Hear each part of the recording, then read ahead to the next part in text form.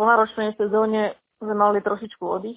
V krátkom oddychu sme ešte využili potom sneh. Boli sme ešte v Ramzal, ale už sme chodili lyžovať hore na ľadovec, ale bolo tam naozaj krásne. Tam tuším, tí domáci vravili, že tam cez zimu napadlo 4 až 6 metrov snehu hore. Takže naozaj bolo všetko krásne, zasnežené biele, tak lyžovačka bola naozaj krásna, slniečko, vyučili sme ski Alpy, babi išli takú túru s bajčom. Si pamätám, že ich trošku pripieklo, tie 4 hodiny išli taký velikánsky okruh tam po tom celom plate, takže také naozaj také niečo nové, lebo predtým sme chodili iba lyžovať, teraz aj tie ski Alpy zobrali, tak boli dvakrát taký krásny okruh. Takže vylyžovanie naozaj nám vyšlo pekné počasie.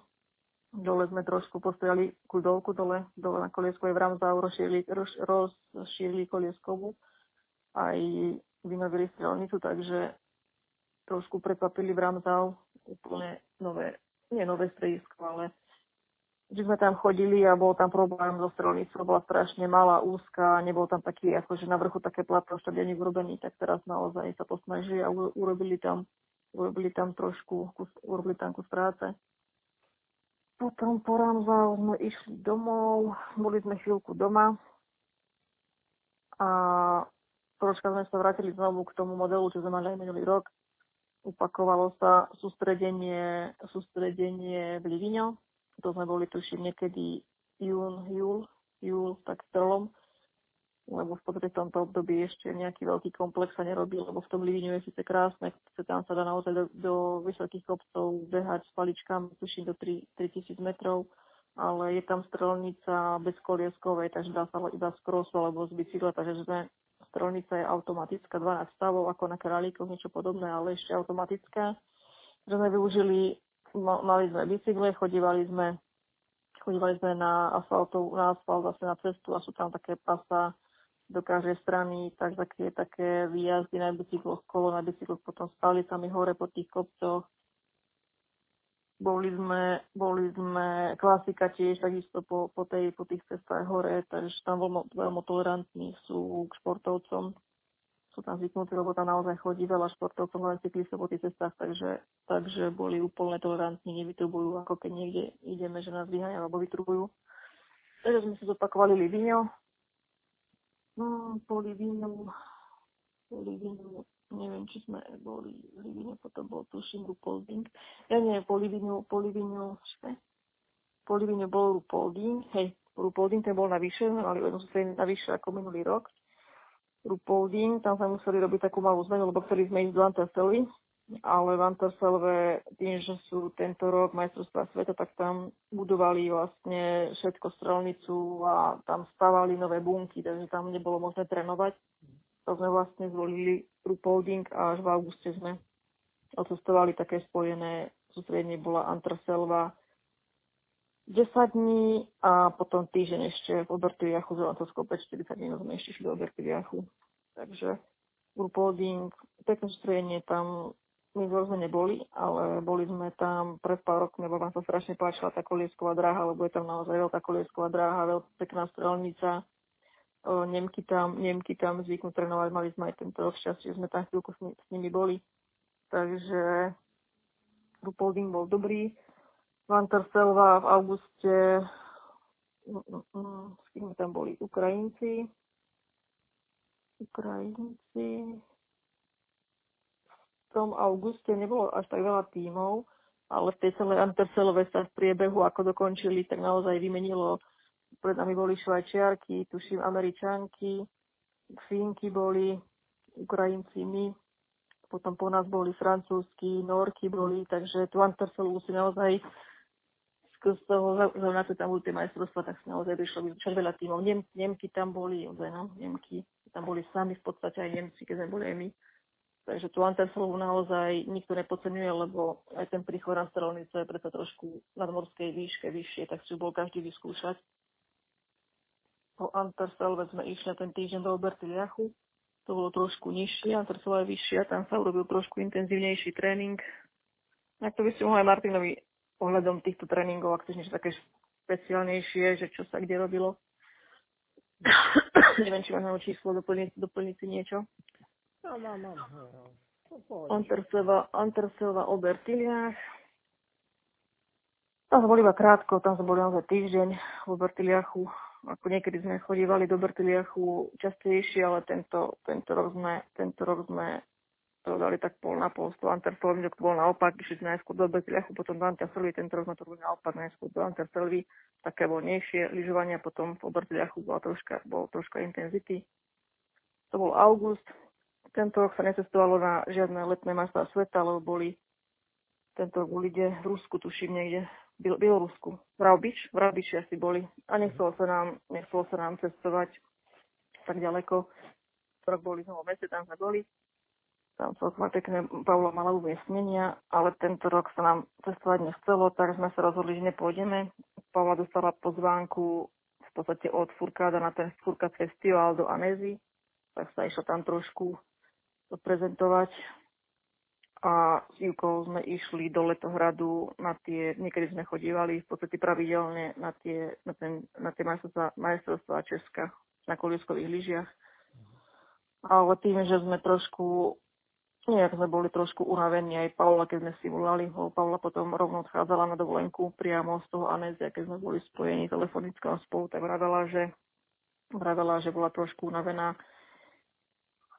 Tak si myslím, že ten oddych prišiel po týchto pretekoch tak za 5-12 čas a Ivka na tých českých pretekoch, tak sa mi javila, že bola trošku unavená, takže aj som potom aj možno trošku banovala, že sme išli, ale také porovnanie nebolo zlé s tými Češkami, takže miesto majstrovstvá sveta sme mali také len tu v okolí porovnanie s tými Češkami, to bolo už august, september.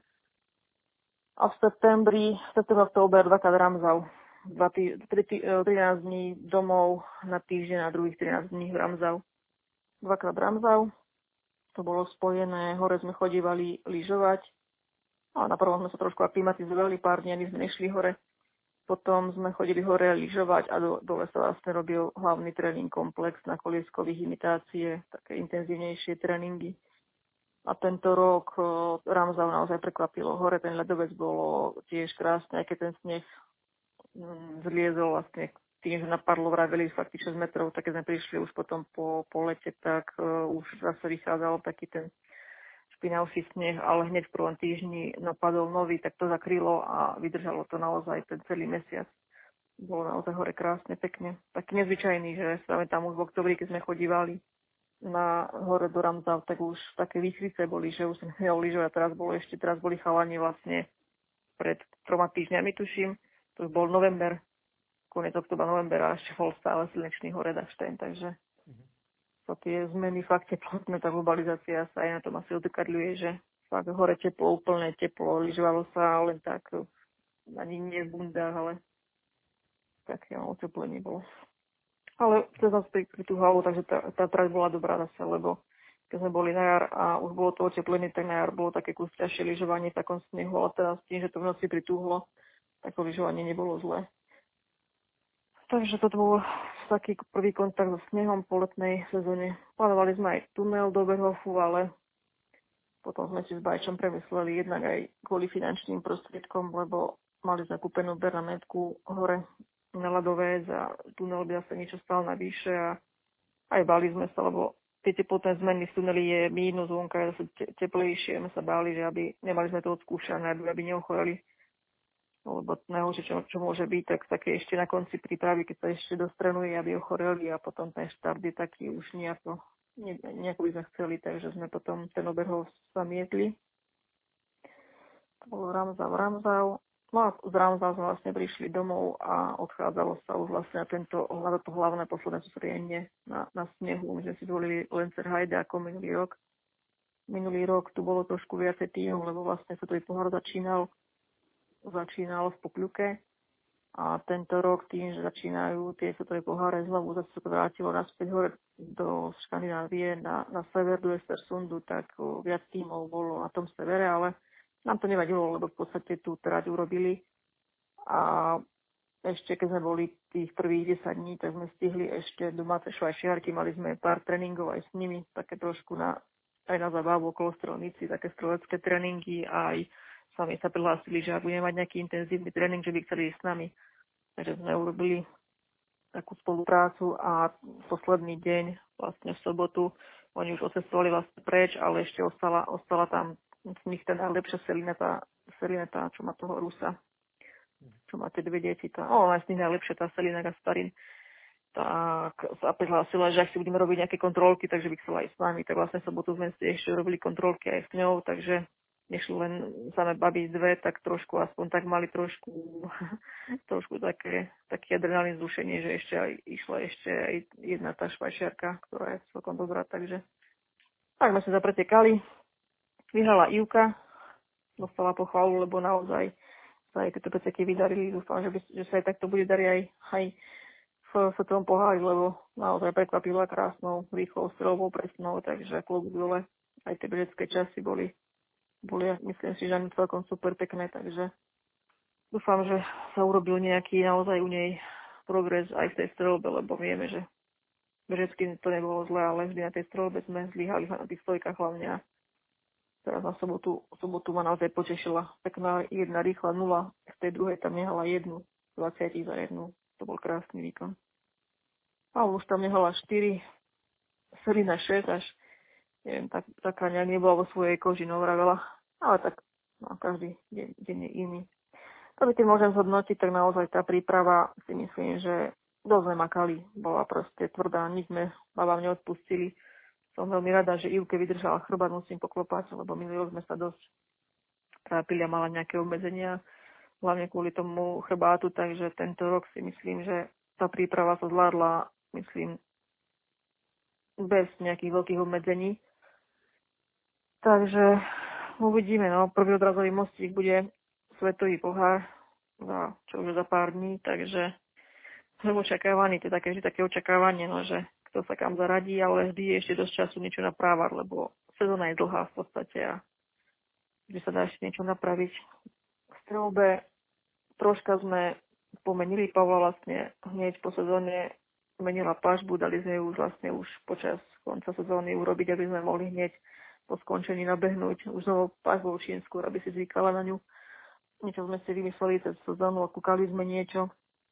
Chceli sme také posúdne držanie, lebo väčšinou, keď sme prišli hlavne do Anterselvy a vlastne v Anterselve sú mesta sveta, tak mali sme problém s výškou strelby. Tam ako napadlo aj viac snehu, potrebovali sme, hlavne na stojke bola strašne vysoko nad terčami a potrebovali sme znížiť proste to držanie, tak sme to vždy štelovali vzadu pätko a to sa potom rozšteluje ležka.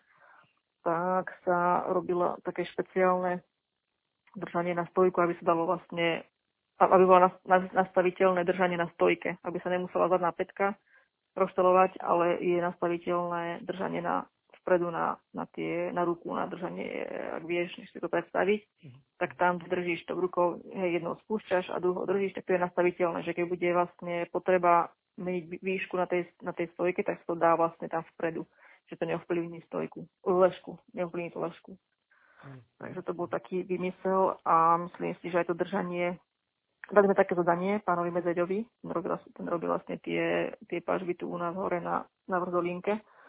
To vlastne tu u nás, chodilo sa tam ako na klavír, to môžem povedať, tu sme chodili od tlačky do plastelíny a do neviem čo, lebo sa robilo ešte aj špeciálne držanie, také z dreva, ale to je z dreva vlastne.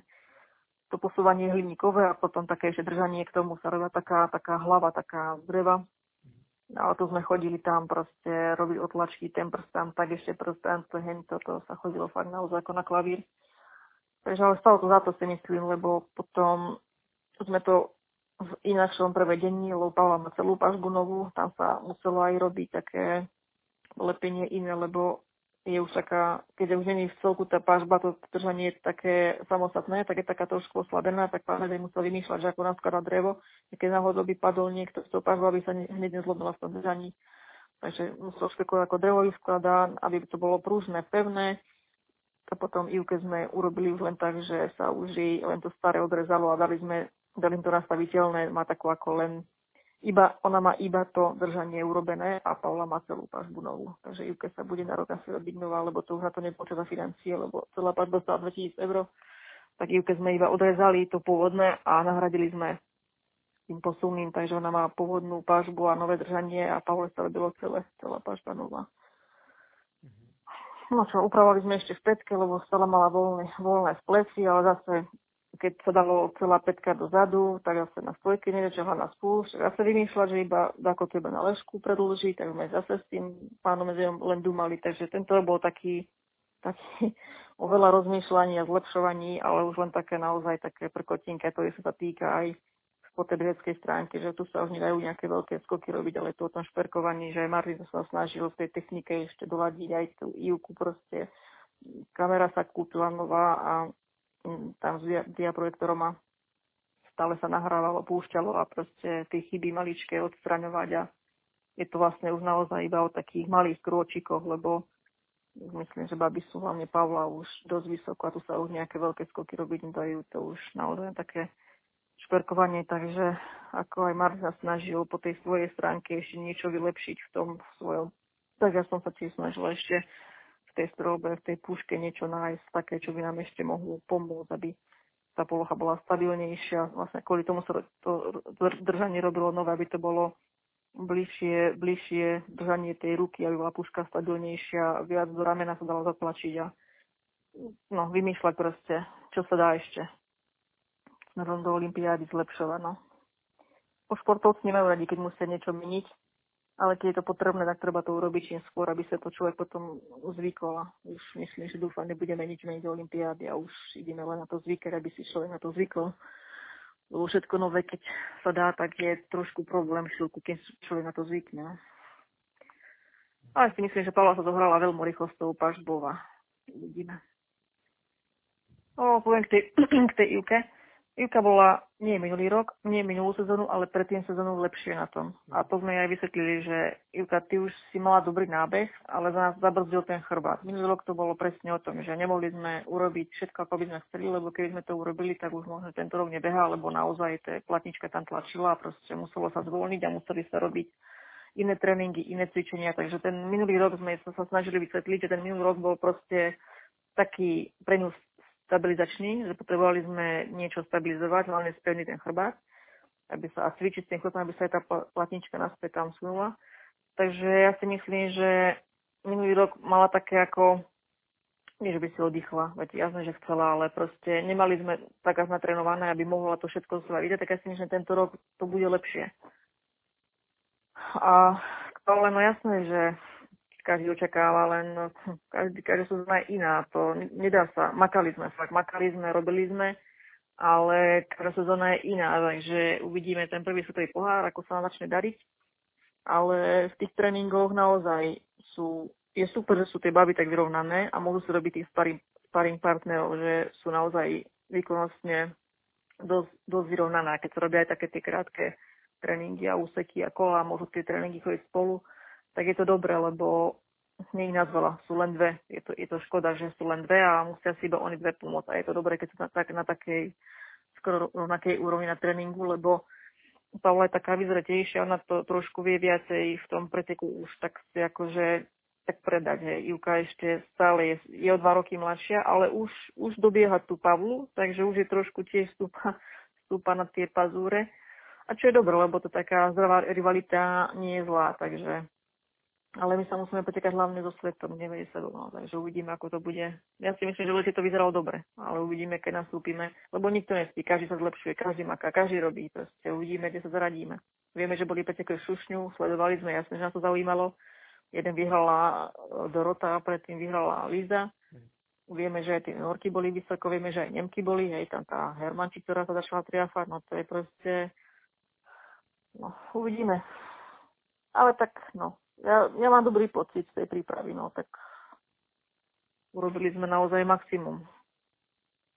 Jasné, že teraz Nastia odišla a bude sa porovnávať, ale tak Paula teraz vystúpi z tieňa, myslím, že ona je taký dosť odolný človek, lebo viem, keď sme mali aj ten problém minulý rok, tak nerozsypala sa a proste zabrala v tom decembri a mala niekedy predtým psychológa, Ivka mala psychológa, ale spoluprácu ukončili a som sa pýtala Pauli, že tak čo, aj nechceš, lebo Ivka teraz si našla ďalšieho, skúša inú spoluprácu, lebo nebol ešte tak spokojný. A teraz pýtam sa Pauli, že a ty akože nechceš, a ona vieš čo, predne, ja som na pre seba najlepší psychológ, lebo ja viem, čo chcem, čo potrebujem. A tak ona už, ja si myslím, že Paula už má tú hlavu tak viac vyzretú, no. Ivka je tak trošku iný typ. Aj tak pomalšie všetko príde, ale verím, že to už začalo a že to príde. Necháme sa zime prekvapiť. Na tréningoch, môžem povedať na tréningoch, už je veľakrát okolo tej 90. 80 je častejšie, už sa stáva aj 90. A minulý rok sme sa dostávali ledva na tých 80, takže už vidím v tom tréningu naozaj ten progres, zlepšenie. Už len to potom preniesť, keď sa to číslo štartovné dáno. Minulý rok to nebolo až takto, že minulý rok sme mali tých tréningov, tých nosných, tie štatistiky máme, aj Martin sa robí bežecké, aj strelecké, tak vidíme, že už v tom tréningu je naozaj to zlepšenie, takže ja len dúfam, že to dokáže do toho preteku, keď sa dá číslo preniesť.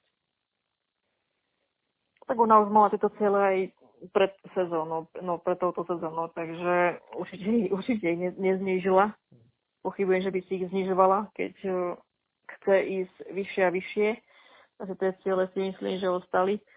Tak my sme mali pri sebe takého jedného trénera zahraničného. On povedal, že obidve Fialky sú veľký talent, že sú to diamanty nevydrúsené.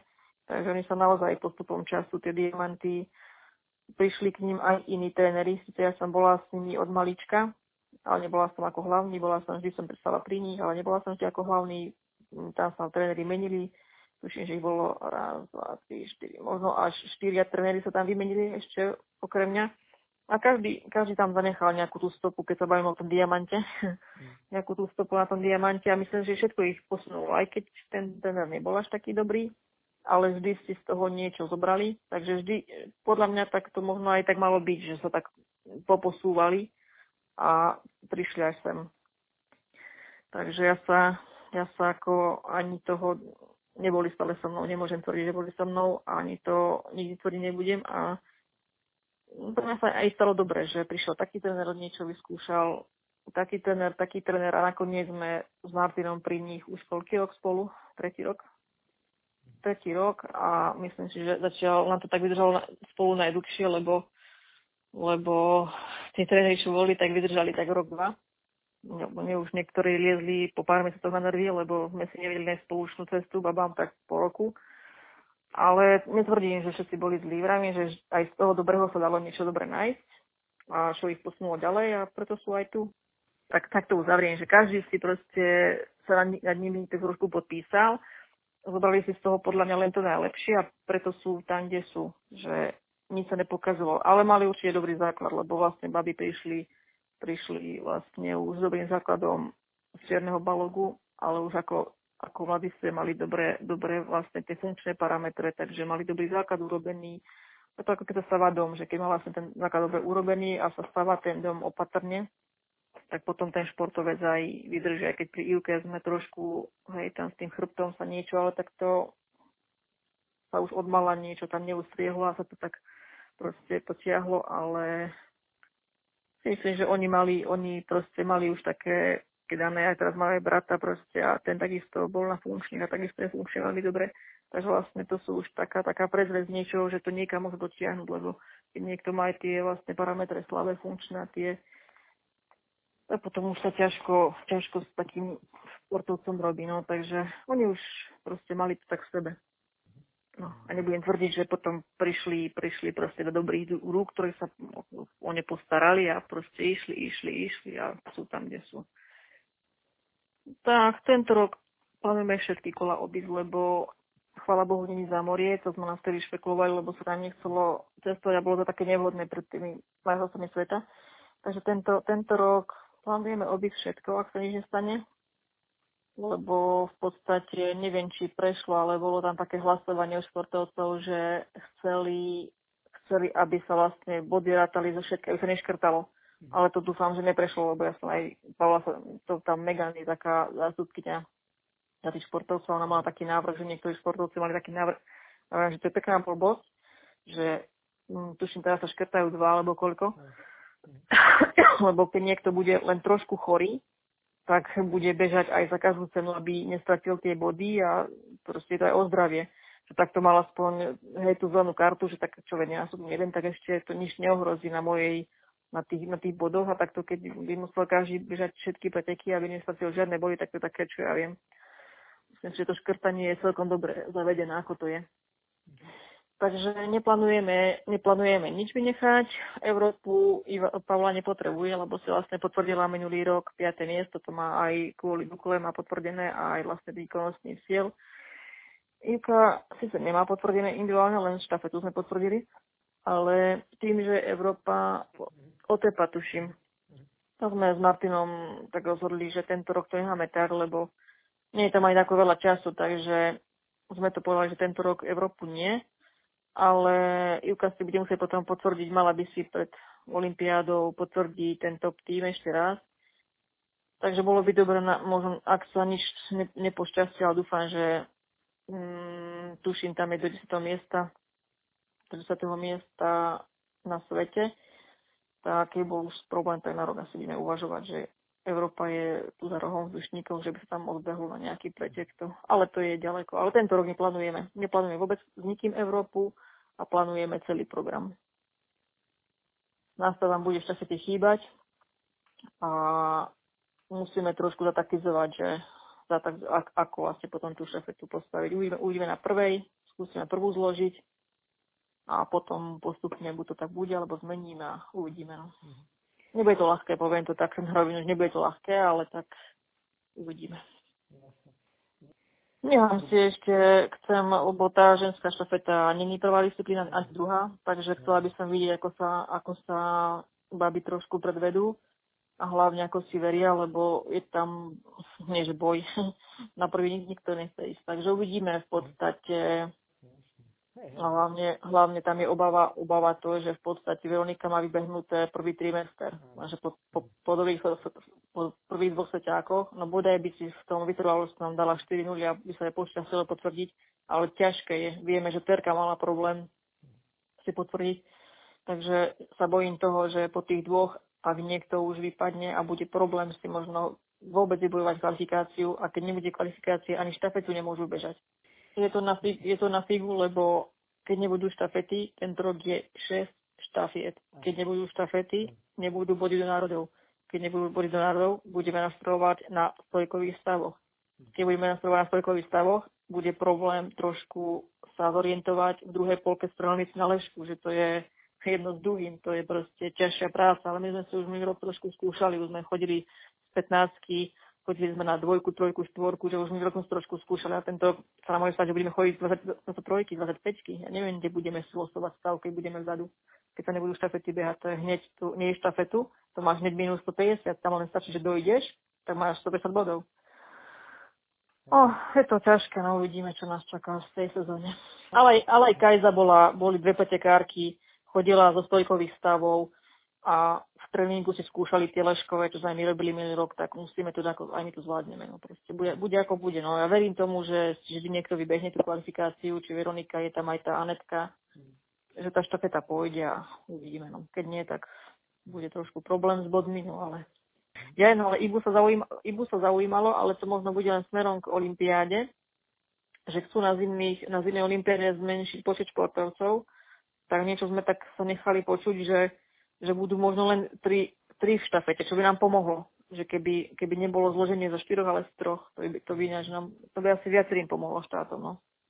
Ale to sme len tak započuli, ale či sa k tomu dopracuje niečo, a ja by som to kľudne privítala. No. Servis ostal vlastne o dvoch mladých ľuďoch. Ostal vlastne o Jurovi Valentovi a o Reňovi Fialkovi, ktorí vlastne boli len prvý rok pri tom servise. V podstate my proti tým chalanom nemáme nič, ale sú to mladí chalani a potrebujú sa, oni sú ako šikovní. Oni sú naozaj fakt, aj ten Juraj, on je šikovný, nič proti ním. Chceli sme, aby v tom servise spoločnom bol trošku niekto s väčšími skúsenosťami.